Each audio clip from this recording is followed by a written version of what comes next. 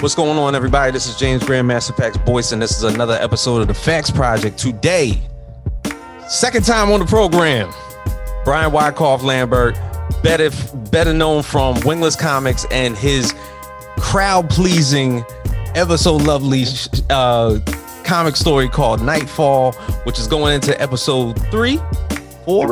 3. I'm about to say 4, like I'm jumping the gun and shit. I know you already up that far, but we haven't gotten that clues to it. So for a lot of people who haven't gotten the opportunity to ever read anything out of Wingless Comics, whether it be Justice, whether it be Caliber, whether it be Nightfall, Brian and Malachi Bailey are definitely the people to go to. You can definitely check those brothers out on Twitter, IG, Facebook.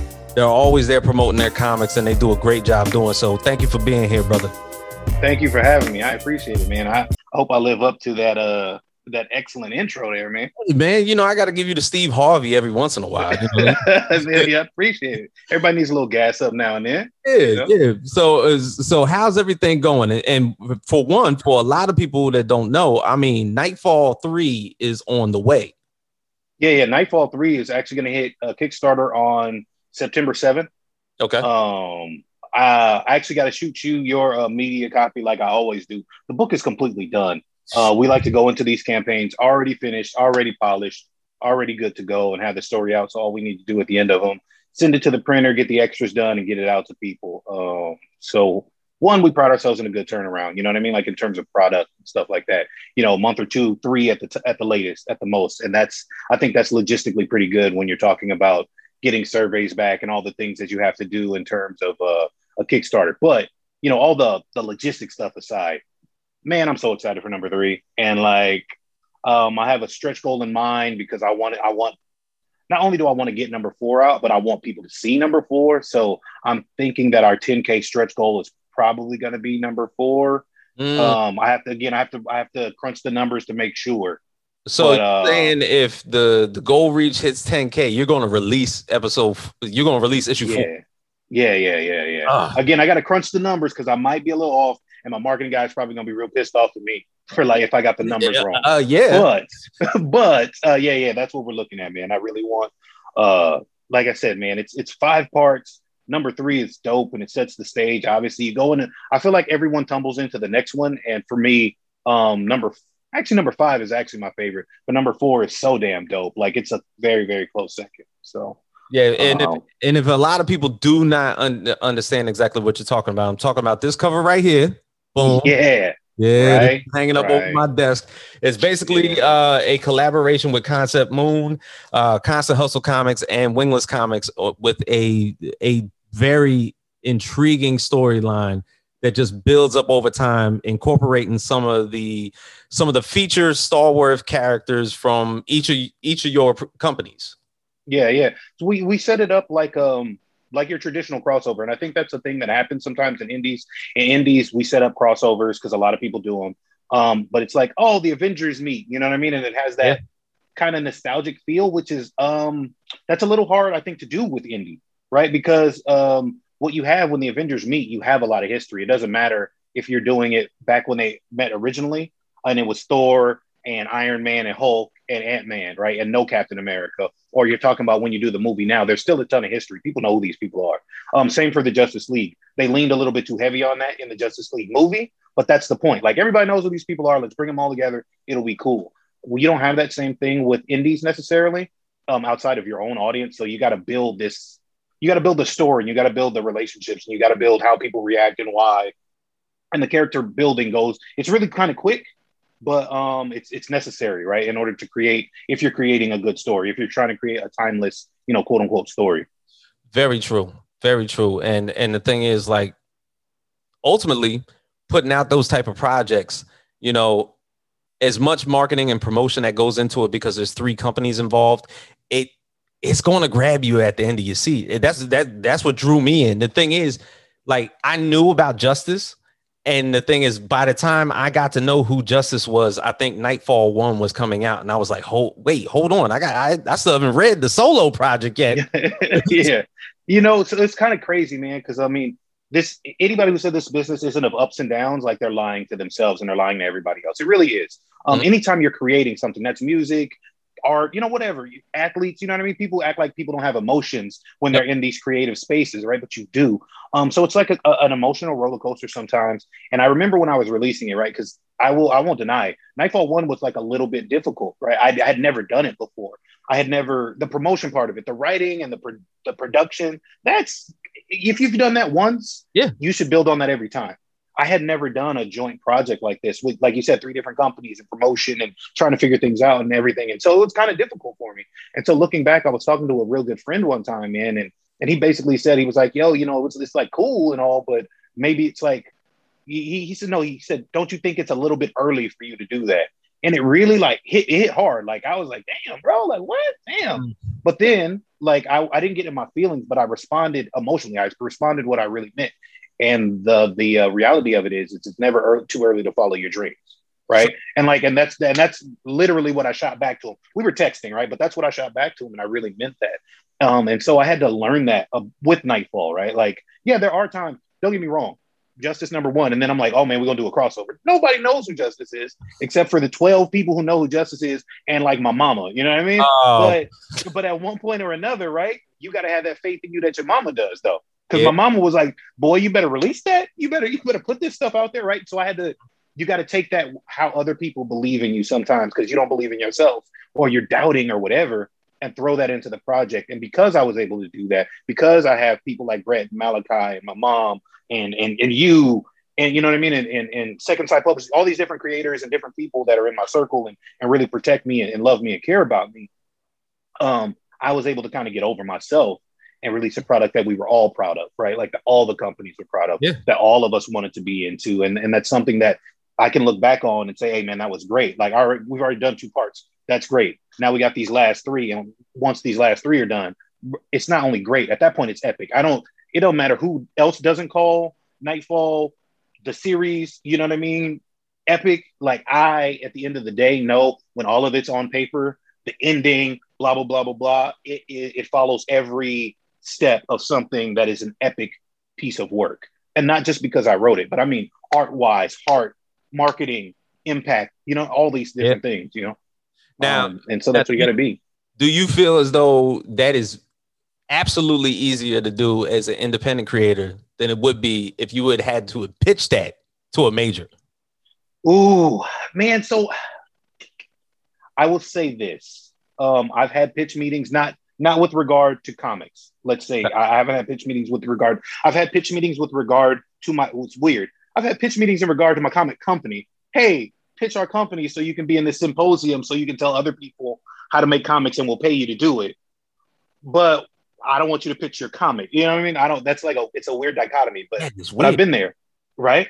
But you make more money. Look, a self-help guru is not really helping people. They make money right when you buy the book that says how to help people. Right. Mm-hmm. So it's the same concept. God, I'd like to say pitch meetings went out the window with what's old boy from New York that just got out? Rapper with Bobby Shmurda. I say pitch meetings went out the window there, right? Uh-huh. Well, in terms of all bets being off. Anytime you have a young black male doing shooting noises, jumping on the table, trying to tell him how his next single is going to be, and you got a room full of Caucasian 50-somethings, right? Yeah. What we think of pitch meetings are not necessarily like we think we got to go in there, dressed and da-da-da-da-da. No, we got to look at this whole thing, this whole image, and then we got to go give them the best idea in history. Like, if you think about some of these movies that get made, like seriously, somebody did a line of coke and was like, look, giant robots that transform into cars, but also have to do with humans, but they got a power source that nobody understands, and we want it. Like, what? This is true. He transforms into a gun, but who carries him? The other one. But they're the same size. He gets smaller. Like, the stuff doesn't make sense, right? I would have loved to have been underwritten by another company, right, in order to do this. And I think the base story, this is the faith that I have in my writing, at least. Okay. I think that the base story of Nightfall could have been pitched to DC or to Marvel and gone over 100%. And I wrote it with purpose. If you think about it, like let's be real. Everybody has inspirations. You got Right. Justice, you got Caliburn, you got Avery, Batman, Superman, Wonder Woman. You know what I mean? Like You have a you trade. got yeah, right. You got Lux. Okay, she's light. Okay, Green Lantern. You know what I mean? Like you could plug and play. Some of the things that would happen would be different, right? But if you're talking about the overall story of okay, these three people who didn't necessarily know each other but did not know each other come together, the world's going to end, blah blah blah. I think that that's a pitch that could go over anywhere. Yeah. I think that having the control of independent obviously is better, but that's a double-edged sword. It depends on what kind of independent you are. Are you an independent that listens when they're like, the grammar there is not good, the art needs to be better? When you're listening to empirical evidence, are you going to actually listen? Are you going to be like, well, this is just my opinion, or it's indie, I can do what I want, or you don't understand? Like, are you going to take that in? And so I think that makes a big difference in terms of product, right? And Right. one of the things that I'm very proud of, I've had a couple comparisons here or there, right? But I like the fact that we don't get compared to Marvel. Somebody's not just like, oh, Justice is a black Superman. Somebody's not saying Caliburn is the black Nightwing. Avery is not just a black Wonder Woman, even though Right. she's constant hustle. You know what I mean? I think that those character differences are very important, and that's what makes indie. That's what makes indie beautiful. If you can do that, and you do it well, Right. because there are a lot of people that do it. Not necessarily everybody does it well, and there are going to be people who think I don't do it well. Cool. Again, that is what it is. But I pride myself, and we pride ourselves, and I mean we, not just Wingless Comics, but the people that I work with. That includes Second Sight Publishing. That includes Agrio Enterprises. That includes Gente Entertainment. Like, you know what I mean? Like on and on, Webway and The TJ Sterling, 133 Great art. Comics. Yeah, 1-3, exactly. Like if I tried to name all the people that I esteem and that are cool with me and have welcomed me into this community, I'd be here for an hour, right? Like just naming names. But all of those companies and all of those people pride themselves on not making indie books that look like indie books. Yeah. They are professional studio quality indie enterprises. And the thing is, I think as much as you can dive into that, it seems that in the past couple of years, with the successful collection of comics that have been purchased throughout like Kickstarters and Indiegogos, it seems like the space is getting a little bit bigger, and it almost looks like everybody that's been doing majors for so long within the big two, or better yet, not even outside of the big two, with Boom Studios, with TKO, with Image, it seems like every single writer for those companies always seems to just want to just dive back and do their own shit. They want to get back to their roots. I think that's kind of twofold, to be honest with you. Like, one, money. Let's talk. You know what I mean? Like money, right? But then two, if you look at some of these contracts that some of the Ed Brubaker and stuff with Winter Soldier and all of that, right? And so it's gonna sound harsh, maybe, right? But there's a part of me that feels for Ed Brubaker, but then there's another part of me that's like, but you knew that contract was that when you signed up, right? Yeah. Only because, like, if I went to work for Disney tomorrow, right, and I come out with I name Justice something else, right, and I do a movie and it's about basically justice, right, and I do that, it's still gonna be a Disney Pixar production or whatever it is. It's not gonna be a Brian Lambert production, like, at all. It's just not, you know what I mean? So that kind of going into it. Now, I'm not saying that it's necessarily fair. I'm just saying that's like the nature of the business. You knew when you wrote Winter Soldier, you didn't own that. You know what I mean? But that's why you have people like Neil Gaiman, right? When he wrote for Spawn, and he invented Angela. Then they had that big, kerfuffle, right? Going back and forth. Hey, man, I did, but I invented it, but not for Spawn, da da da da. And it took X amount of years, and they came away amicable. It's all good. But that's one of those things, though, right? If you're creating Venom, if you're creating these new characters for an established property, kind of what are you expecting, right? So it makes sense that all these people who grew up reading Batman, who grew up reading Superman, who grew up reading Spider-Man, who grew up reading all these comics want to write them. Like, I want to write them, right? Yeah. But then at the end of the day, I'm always going to be like, well, I want to go back and mess with Justice because that's really my dude. You know what I mean? And I think that, again, one of the biggest examples of that is Todd McFarlane. Todd McFarlane made his bones, did his thing, got on Spider-Man, did some iconic stuff on there, and then bounced. Yeah. Right? And has come back and done a cover here or there, or talked about an idea here or there. the way he gets out, doing business with them is with McFarlane Toys. I think that's genius. He gets all the creativity that he wanted in a comic just by making toys. And then Spawn is still King Spawn, Spawn Universe. You know what I mean? Like regular Spawn. Come on, man. But he actually gets those licensing deals to basically do the toys for the company. So it's basically, it's my toy line, but this is a Marvel toy. Exactly. And it looks my way. He picks the ones he wants to do. You know what I mean? Like Legends of the Dark Knight. I want to do that one. I want to do, you know what I mean? Like that's just genius to me. Mm-hmm. And I think I've seen a lot of people jump ship, and I mean, don't get me wrong, I probably would too if whatever company, hey, here's $500,000 to do your own comic. Yeah, okay, I got you. And we're gonna have them exclusives. It just makes all the sense in the world. Because I doubt that they're getting that even in the short term, right? Over 5 years, 10 years, whatever, however many years, right? Over probably 5 years. They're probably getting that over 5 years, right? But if somebody's paying them, hey, this is year one. This is a grant, year one. Yeah. Here you go. Like, why wouldn't you take it to do your own thing? Look at Miller World, right? Mark Miller, he's done some great books. I'm not saying he hasn't, right? But then Netflix signed a deal, Miller World, like you get to do what? Are you? What? You get to basically build your universe on screen, right? Netflix.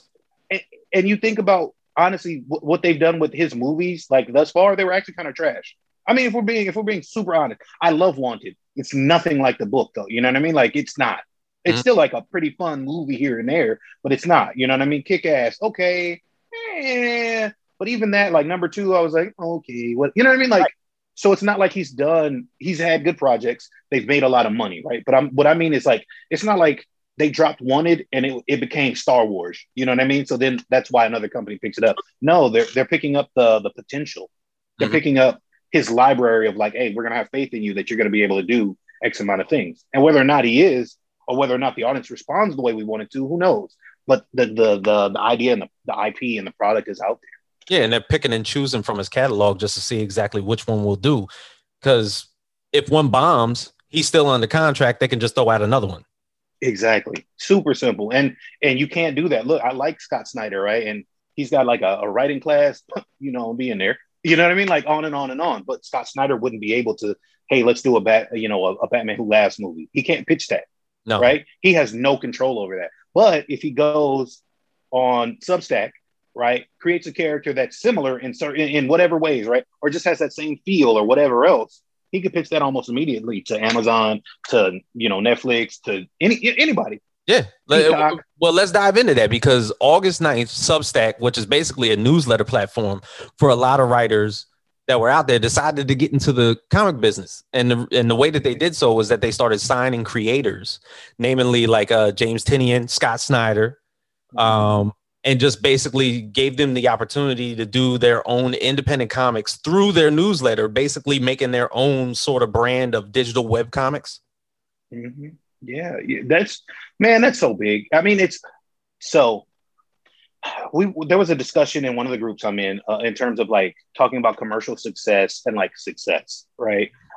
So whether or not Substack remains a long-standing commercial success, no one ever knows. We never know what company. Who thought Toys R Us was going to go out of business? We never know. Who knows? Nobody. Right? But except for Gary Vanderjagt and Amazon, like those two people. What you do have though is the ability, right? So these guys, aren't losing any pay. It's different if you're losing pay, right? If you go from being Scott Snyder, and now you're making 10K a year, you know what I mean? Or whatever. Yeah. You cut your salary in half or whatever. Okay, maybe that makes a difference, right? Now you're barely making minimum wage. That's different. These guys aren't losing money at all. They're literally getting paid to create their own comics, which they've already showed like we can do some dope stuff with characters that are already existing. So why wouldn't people follow them? It has become, I think that in the 90s, you had rock star artists. Yeah, absolutely. And I think that now you're getting, maybe they're not rock stars, but they're like folk singer writers. You know what I mean? Like people are following them. You know what I mean? Like you're not going to get Chris Claremont, who's basically going to do about like 20 years of storylines for you. That's rare. Yeah. But there are some, again, these guys are stars, right? So it makes sense to put them on a place, and Substack smarter to put them in a place where they can leverage that themselves, right? Again, Scott Snyder comes up with some idea, everybody loves it, Netflix wants to buy it, Amazon wants to option it, whatever. Substack gets a piece of that, and they're the driving force behind it happening, right? Because even though these guys are super creative and they can do so many things, there's only so many hours in the day. Scott Snyder can't be on 4 goddamn Marvel books, you know what I mean, at a time, and then do his own thing. There's just not enough time in the day. Right. But that's why you see guys like Hickman is going, right? Hickman was, doing everything for the X-Men for the last couple of years, right? But his is coming to an end. He's going to be on there. And but the funny thing is, I'm not mad at that, because if a writer feels as though, hey, I want to jump off this train, he might come back. You know what I'm saying? It's not like it's not the end of the world. Like, I'm never going to do X-Men comics again. Like, people thought that Chris Claremont would never jump back into X-Men comics, but he did later on. Like, he did like a couple here and there. Yeah. He might jump back on. But the thing is, if it's not in him, then I don't want him to write X-Men comics. Yeah. You know what? And honestly, I would like to see them do other things. And hopefully that opens up other venues for other newer up and coming writers, right? That can't get that Substack deal. Look, I can't get that Substack deal at the moment. Tomorrow, maybe, hey, Substack, if you're listening, holla at your boy, right? Like, you know what I mean? Like, if you know what I mean, like, I might not be able to get that today, but that might open up. Oh, hey, DC's got another writer's pitch, blah blah blah blah blah, and then you got somebody in there. I think that shuffling things around is always kind of good.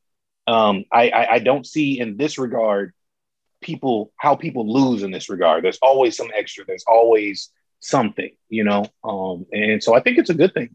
Yeah, I think it's an interesting thing.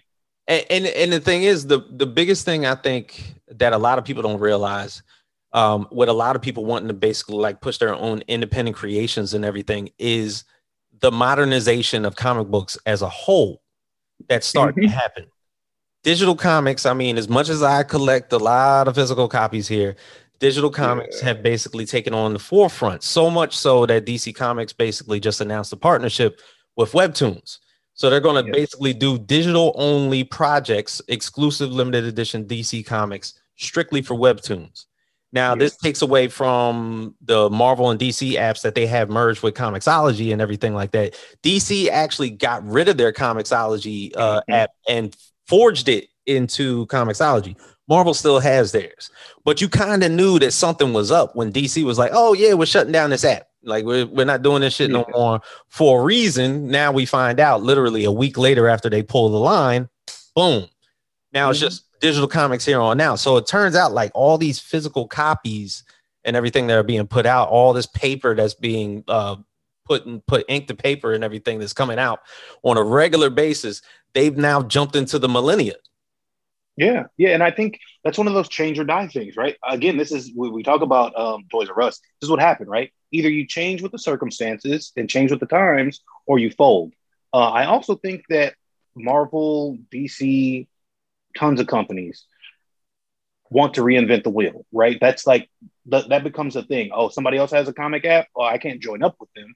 I've got to make my own, so then people come to me. And I think that at times like this, DC gets smart and it's like, no, I don't need to do that. They can run the day in and day out of this app, and we just throw them our stuff. And then Webtoons, which is already a humongous platform, has got X amount of people, they can do the same.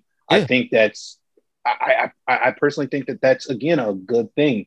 And another part about that is something that I was personally proud of last year. Last year, comicsattack.net voted Justice the best surprise read of 2020, right? Yes, 2019, because it was 2020. No, 2020. Sorry, it was 2020. 2021. Yeah. So that was one. I was, mind blown, right? But not the bigger part. One of the things that really struck me and stopped me in my tracks was there were Marvel and DC comics in that grouping, right? That's big, right? And so when you have independents like myself and others, we don't normally get compared to the pros because we're independents, we're amateurs, right? We're not, but that's the way people kind of look at it. So if you get DC on Webtoons, right, then you have all these other Webtoon comics that are there, and they're right in the comparative model at this point now. Right. There are more eyes on it, regardless of anything else. Yeah, people might still try to put, DC as the upper echelon, but you're gonna see all these other great and amazing stories. Yeah. You have no choice but to. And that is like a great place to be. One of the biggest arguments that's always had on social media is the comics versus manga decision. And DC just jumped like feet first into it with all these mangas. And then all these experienced manga readers are going to breeze by like their Webtoons app and like scroll by and be like, fuck is Superman doing here? Hold on. Like like that type of. And they probably never read a Superman comic in their entire life. Out of the blue, they finally read one. And all these comparisons that are to be made, they're figuring for themselves, okay, we're a big company. We have a big catalog of characters and everything like that. Let's introduce this new generation that's so hard into anime and manga. Let's throw our characters into the fold. It may not be their cup of tea, but I bet you them stories is finna be fire. Right? You never know who your audience is, right? Until you know your audience. For years and years, and this is completely like not off the subject, right? But it's a different genre. For years, soul singers, you know what I mean? And like real R&B, like 80s, 70s, 80s, 90s R&B, bro, they live off of Japan. Yes. But who would think that the largest consumers of R&B are in Japan, right? That's not like what your marketing mind immediately goes to, right? But they have humongous careers out there because the exposure. Let's just say the Asian market in a whole, because if you ever go to a karaoke joint and you see a family of Filipino people sitting next to you, I'm gonna let you know right now, if you've never seen that occur, they will trash that whole place. They will go one by one. You will never get a turn. No, it's a wrap. That's what I'm saying. Like it's just a crazy thing to limit yourself. Especially when you're DC and Marvel, which they have for a long time, which makes sense because they cornered the market, right? Like, so out of a 1.5, I think it is now, $1.5 billion market, they own like 95% of it. You know what I mean? So of course they've only had that. But if you're talking about expansion, which businesses always need to do, especially like a comic business or things like that, then you've got to expand across the world. You've got to appeal to other people. You've got to show them something different. Look at Star Wars. Star Wars finally doing an anime. Took y'all long enough. Like, could y'all, I didn't know if I was sold on it until old boy busted out his lightsaber and it looked like he was busting out a katana because it was lighting as he was pulling out this. I was like, okay, well, fine, y'all. I'm in. Never mind. I take it back, right? I say it's long overdue, but I'm in. Right? Because Star Wars is such a worldwide franchise. Why wouldn't you want to dive into other art forms at your franchises? I mean, people love Star Wars probably in other regions. I'm pretty sure that they do, especially in Japan. So somebody, of course, I've seen YouTube videos where they've done fan-driven animes of certain Star Wars scenes and everything like that. So the fact that Star Wars Visions comes out in an anime form, it's kind of like, okay, shot in the dark. It's doing it through Disney Plus. Right. They're using I think 7 to 8 anime studios. Yeah. And it's going to explode. It's going to blow up. Yeah, it's going to blow up. It's going to blow up. Like, come on, man. Why wouldn't you? Marvel did it. Marvel did it through Netflix when they basically put the X-Men, Wolverine, Blade, Iron Man all through anime forms. Yeah. And every time they come on Netflix, somebody picks it up and says, yo, it's on Netflix again. And they all go running to it. Right. Exactly. Yeah. See, it's weird. Like you said, the market is getting bigger. Right. But I think that's in a lot of great ways. I think that the myopic view of only a certain group of people being able to do it, or only appealing to a certain group of people, I think that's it's over, right? It's gonna hang on as fiercely as it can, right? But so much is opened up, and so much is different, and so much does have to be new, and you do have to tell. You can't continue to tell the same story the same way for another 100 years. No one's gonna want it. That's why when people talk about the decline of American comics, it's not really the decline of American comics, it's the decline of the stories that get told, right? And that's not even always up to the writers that are hired. Hey, we want you to do such and such, and then Steve Rogers is the hero again. Like, well, duh, we know he's gonna be the hero. You know what I mean? Like, that's why it gets boring. Oh, we want such and such, and Jeff Johns, okay, yeah, and then at the end, Superman punches somebody. Bro, we know that's gonna happen. That's what's boring about it. It's not the journey. Dark Knight's death metal. I was like, yeah. No, death metal, the one where Wonder Woman's the hero. Oh, I'm sorry.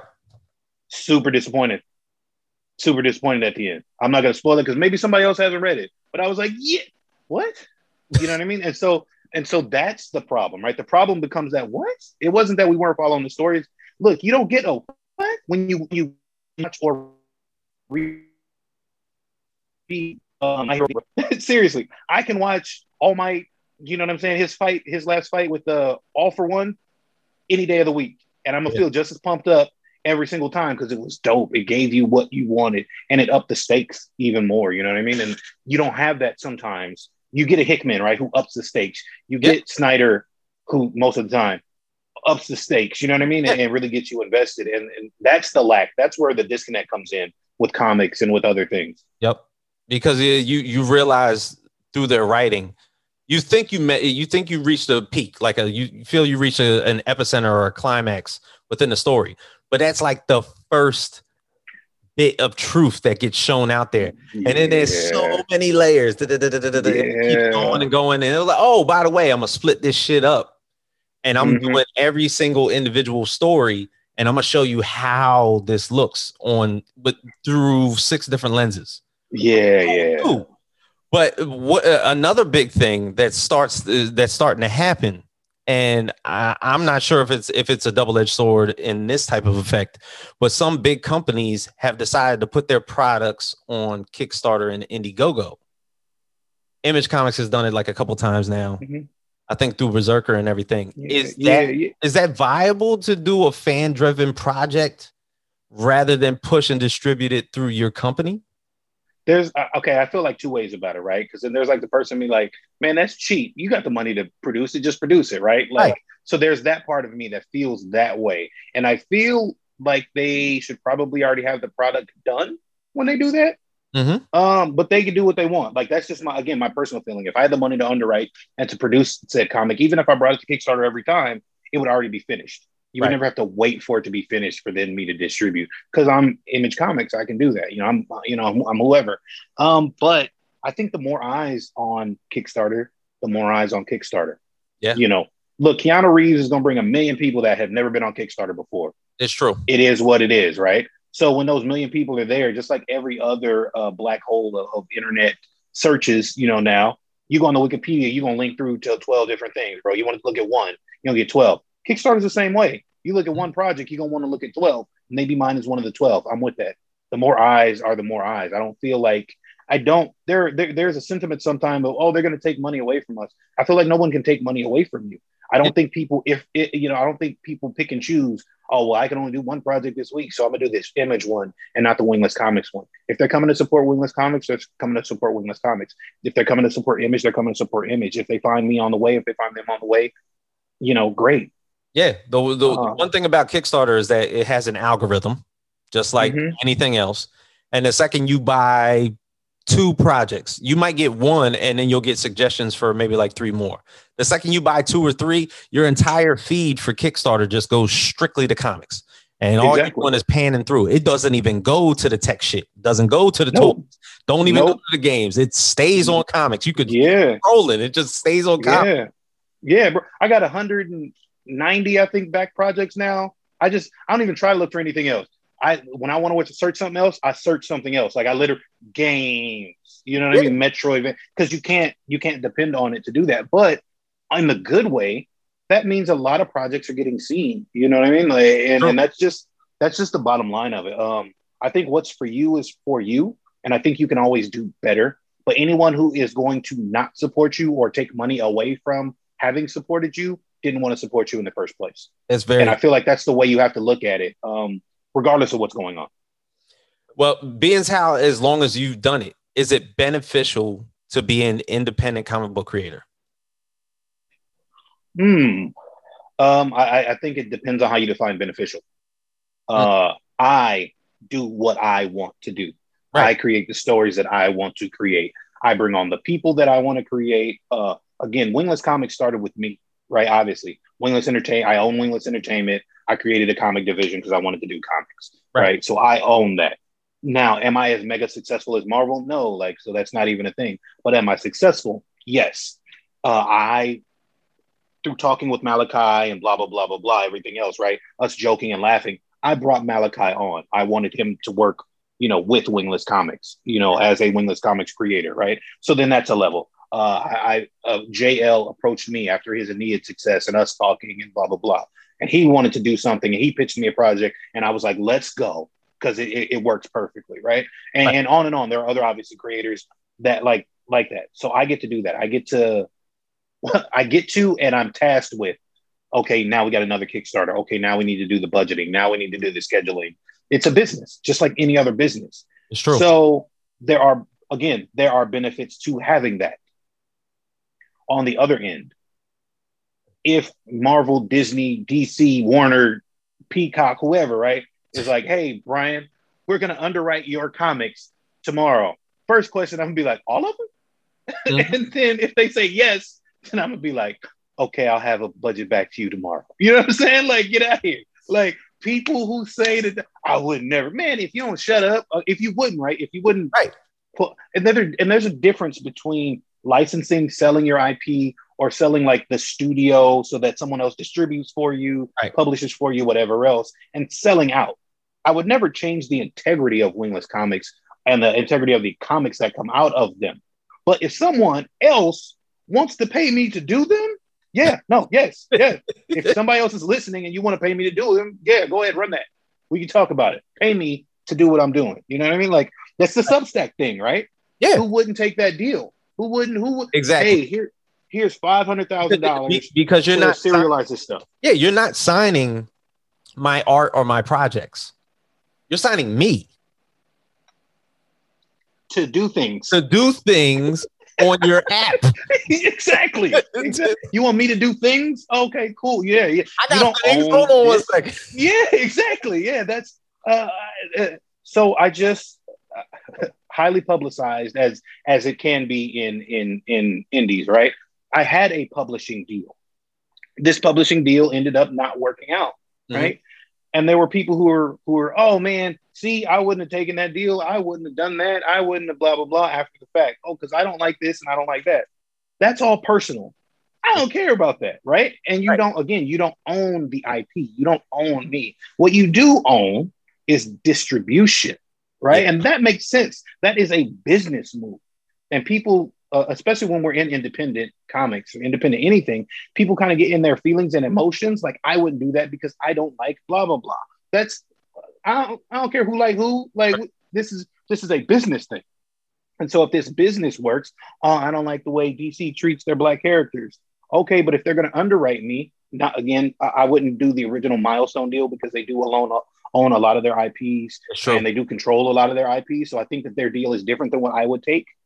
But again, I'm not talking the numbers that they're talking, so I don't know. But I'd like to say that I wouldn't, right? But if DC is like, no, hey, we want to underwrite you again to do things, do what you're already doing. Here's some money to do it. Yeah, okay, cool, thank you. Yep. Because then my audience gets more things. You know what I mean? Like, here, okay, my name is attached. You know that I'm actually still active in doing my own stuff, but yet I am writing for DC. Right, 100%. There are a lot of guys that I know and I've met that are currently writing for DC. You know what I mean? I'm super proud of those guys, and they're writing on legit DC properties. That doesn't mean they're not doing their own thing. That doesn't mean they're not writing for Netflix. We get this kind of like elitist, this weird like elitist mentality. Like, I'm independent, and so I'm so much better. Like, no, man, this is not the rock music art scene where it's like, nah, they're a much better band than U2 ever was. But like, U2 made a ton of money. Mm-hmm. So go ahead and make that ton of money. You know what I mean? Like, you do know that there's a rumor behind those Substack deals. There's one thing that was included in particular that like really like pushed everybody over the edge to be like, hell yeah, I'm signing on. It's a rumor. You know what? Health insurance. Wouldn't surprise me at all. That's why I was like, that actually sounds a little bit that sounds verified to me. Right. And it shows that actually they give a shit. You know what I mean? Because you got to think a lot of these guys are still independent contractors. Exactly. Even though they're making tons of money, they're still independent contractors. So it's like, well, I don't care if you get sick. Sucks to be you. Yeah. That health insurance that's what I'm talking about, man. That's like an investment, right? It's an investment. Hey, not only do we want your product, but we're investing in you. So you need to be healthy so you can keep producing for us. Exactly.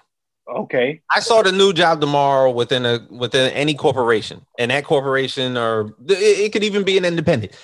The second I start, I automatically get a pamphlet to fill out my benefits, do my little dependents and my allowances and everything, and go through that. That way I know that they want me at that company at the best of my abilities, even if it pertains to my health. If that's going to be the way to push me over the edge, that sounds like something I'd be down for. If the company that I was just involved with, who was $1 billion company, did not give me health insurance. right. And no real freedom, right? Right. Freedom to do some things, right? To pitch some ideas, to make some topical changes. But like they have complete autonomy. I mean, obviously, I imagine there's some kind of, they got some clauses in there, you know, where they can't go crazy. Yeah. Defame and blah, blah, blah, blah, blah. All the regular stuff. But they literally get to create whatever they wanted to create since they were kids. And they're going to get paid for it. And have health insurance. Probably before they got to those companies, they had stacks of ideas that they've already created. And, exactly. You know, these are not only, you know, the writers that are basically involved. There's some of the artists that are going to get exposure as well, because they're going to bring forth a lot of the artists that have worked with them in the past, and they're going to get to showcase some of their art through this newsletter platform just as well. And it's going to look like webtoons. You're just scrolling up, like reading a comic book through a newsletter app. I feel like it's smart. And I feel like anytime you can kind of, again, if somebody's paying you to control your narrative, paying you to do what you already love to do, like, how do you get better than that? You know what I mean? And again, let's say, I don't know, let's say in 2 years, Substack goes away, right? Even, you know what I mean? Whatever. It's not like they're no longer viable writers. No, it's not like DC is going to be like, well, yo, you left, so I don't want to talk to you anymore. Like, they're going to snatch them back up. It's going to be the triumphant return. Yep. Especially when you got somebody like Jim Lee at the helm, who, I love Jim Lee, and I have loved Jim Lee my entire life. Jim Lee understands leaving to go do what's best for you and then coming back. He literally did that himself. You know what I mean? So there's no way in hell I'm going to hold that against you, Scott Snyder, even though you had one of the best runs on Batman in the last 10 years. You can't come back. It's true. Bro, come on, stop it. You know what I mean? Like, he'll be right back. And you just have a ton of them like that. And I don't know, man. I just think it's dope. Substack, holla at your boy. I got comics. Yeah, you know? Initially, when you're seeing this for a lot of mainstream creators, it's only going to set a standard later on down the line that a lot more creators can jump on board if it becomes successful. Yep. Yeah. Which I think, man, I feel like that's always the goal. That's always the goal and the struggle, right? Because especially when you're talking about independence, you got people who want to become independent comic creators daily. Yeah. And myself included before I became one. But that means some of us get inundated with, well, how do you do it? How did you do what you did? How did I, you know what I mean? Like, so you get the questions and people don't want to really do the work and the legwork sometimes necessary to be where they need to be. And so when you have a platform like this that will open up, it's inevitable. Just like webtoons, it's going to open up avenues for others. It's going to separate the wheat from the chaff, which is something that I personally love. You don't have to deal with that when you're dealing with DC and Marvel, because DC and Marvel are still DC and Marvel, and independents are still the independents. When you start intermixing them, you start seeing the differences. And it's going to happen where you have a time where there are comparisons between, you know, a concrete comic and the newest, issue of Green Lantern. It's going to happen, right? And it's going to show, hey, maybe this Green Lantern comic ain't that dope. And maybe this one is way dope. You know what I mean? Like it's gonna cause a little friction, but that kind of friction is cool. That kind of competition, that healthy competition, is great. It's great for the market. It's great for the audiences. It's great for everything. One of the reasons comics are having a resurgence right now, in terms of skill and writing and art, is because people are scared of anime and manga. Right? They're scared. Oh, manga's taking over. So then other people got to step up their game and show like, hey, we ain't punks. Bro, there's 900 issues of one anime and it's still fucking running, and nobody's stopping that person from writing. He can those people continue to write so much, and the thing is, they have a lot of content out there. American Comics wants to pick up the ball and do the exact same thing. And I think that investments in in animation and in some other forms, I think it's going to be great. What If has been amazing for the first 2 episodes so far. Absolutely. I think that is something that people in general should springboard off of. Other companies should springboard off of. I think that Netflix has done some great things. I'm really kind of disappointed that Dragon Prince is probably not going to come back because I really like Dragon Prince. I mean, I'm always going to be, have a special place for Avatar in there, you know what I mean? Stuff like that. So I think that there are a lot of different things that they can springboard off. And I'm hoping that American cartoons, which are deeply linked to comics at this point, I hope they move away from I love Steven Universe. We Bare Bears is funny. You know what I mean? Like, there are a lot of them that are cool, but I hope they move away from. But I know exactly what you're about to say, because like the stuff that we grew up on were Japanese infused at best with their animation. Yeah. But they're mostly our storylines. Yeah, exactly. And so I hope we move towards and sometimes we are. Look, I don't care what nobody says. Master of the Universe Revelation was dope. It was dope. Like, if you don't tear up with Orko, bro. It was amazing. That's all I'll say. That goddamn shit was beyond amazing to me.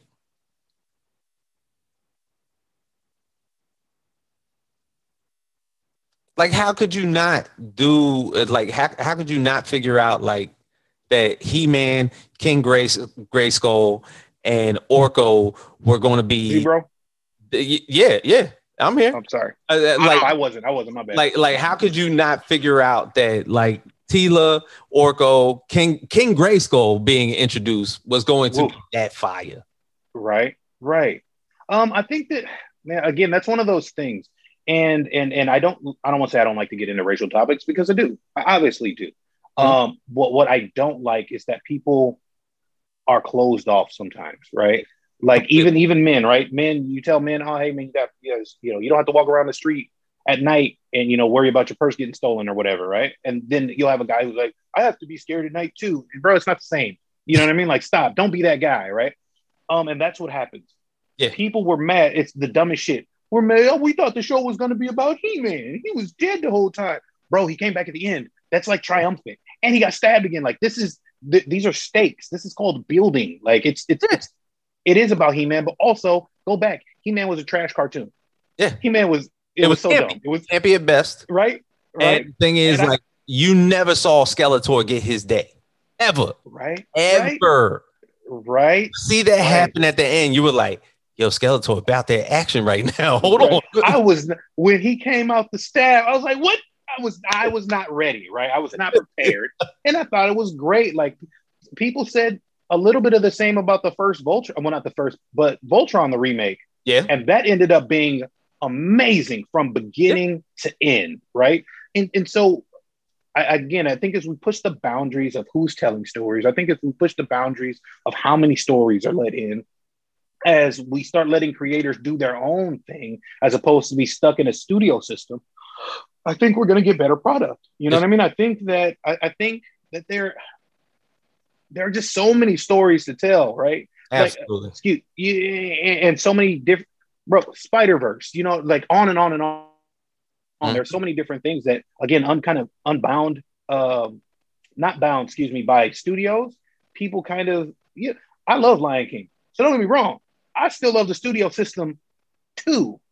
Mm-hmm. But I want to see, like, both, you know what I mean? Like, you can go work for a studio and do your thing, but then also these great creators, we've got enough money in the world. We've got enough time. We've got enough energy. We've got enough everything. Let these people create, because it's going to be dope for everybody. Yeah. Can you imagine if Leonardo da Vinci, like, I mean, don't get me wrong, he did go work for the Pope. He did work for the church. He did work for the government, right? But, like, if that was all he could do, like, he couldn't take a commission on the side, like, where would we be right now? Yeah, because when you're making that type of money, the Star Wars is $1 billion franchise, but when you're making that type of money off of your product, I can make an anime version of this shit. Right. I can make a claymation version of this shit if I wanted to, because we got the money to do so. Right. And think so. I always think about I relate a lot of things to music because I think music is right in front of people. Somebody like Prince. When Prince was under his Warner Brothers contract, what did he do? An album every year, 2 years. You know what I'm saying? He wasn't happy. The music was still dope because he's still Prince. He's still fire. Right. You Yep. got music put out, right? But after he got out of that Warner Brothers contract, fan was putting out an album like every 3 months. Oh You yeah, know because what I mean? A lot he of knew people that he had the don't even ability to do know. so, and he even put out 2 greatest hits albums during that time, and basically was like, okay, these count as albums. Yeah. I'm gonna get out of this contract. Yeah, right. There was so much more he could do when he was again released from kind of the chains of a corporate society. It's weird that it is weird that we are in this place where corporations pay for creativity, but like in order to be creative, you got to have like freedom. But they're not going to give you all of that freedom because they need a product in a certain amount of time in a certain way and on and on and on. And that's just the nature of business. I don't make it bad. Right. But it makes it so much better when you get to, free yourself from all that and keep it pushing. It's true, man. Bro, I appreciate you doing this with me. I know I can get the best type of answers out of a lot of questions out of you. And yeah, man. I appreciate, I love being here, right? Because there are a lot of shows that I don't know, like sometimes we don't bite into this stuff, right? We don't get into like the ifs and ors and whatnot. And sometimes we get jokey, and I'm the same way, whatever. But I love being able to really dissect, like, why are we doing what are we doing? You know what I mean? Like, why is it here? Why do people gravitate to what we're doing? It's the only way I know how, man. But on the real, let everybody know how they can get in contact with Wingless Comics, and please let us know all the upcoming projects that are going to be happening for you in the next month or so. Ooh, ouch. Oh, only the month or so? Thank you for doing that. I appreciate that. Yes. We got a lot of things coming down the pipe. So obviously following us is easiest on Wingless_comics on Instagram, Wingless Entertainment on Twitter, Wingless Comics on Facebook, author Brian J. Lambert on Instagram, Malachi the Writer on Instagram. Yep. And Brian Lambert on Facebook. Next month, well, this month and next month, on September 7th, we're going to be launching our next Kickstarter for Nightfall #3. Like I said in the beginning of the program, it's already finished. It's already done. And I mean done. Pencils, inks, colors, letters, everything is finished.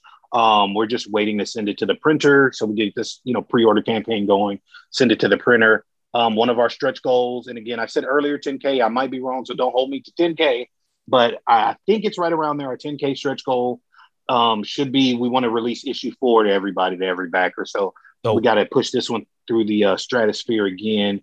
Towards the end of September, and this is the first time I'm going to announce this, but towards the end of September, we should be dropping some stills or some scenes from an upcoming Wingless Entertainment and Wingless animation project called Magnificent. It is a steampunk anime. And I've dropped a teaser or 2 on Instagram. I'll be doing some more in the future, but obviously we need to make sure that we are showing everybody Nightfall in the correct way, in the correct manner first. Yes. Also, September 4th and 5th, I will be in San Diego at the Afrofuturism Lounge. It's a 2-day convention in San Diego, and I will be there slinging Wingless merch, talking comics, and having a good old time. Bro, damn. Oh, don't let me forget. I'm sorry. Just last week, Malachi dropped Gods and Monsters, which is his follow-up novel to Her. So check that out on Amazon. So his second novel is out. It's been out for a week. It's doing really, really great. And I can't wait for you guys to read that as well. That is what's happening, man. Shout out to Malachi Bailey, editor for Wingless Comics, and awesome ass fucking writer. Yeah, man. No doubt. Once again, I'm happy to have you here. I'm happy that you did this with me. And I'm always happy to have you on here, man, because you always putting out some great stuff, and you always have knowledgeable takes on exactly everything independent as far as comics are concerned, and everything that is comics are concerned. I try, man. Yeah, again, man, it takes a great host, I think, to create a great guest, and I think that you do a really good job, man. I'm always happy to be here. My man, I appreciate you. So on that note, Facts Project, we are out.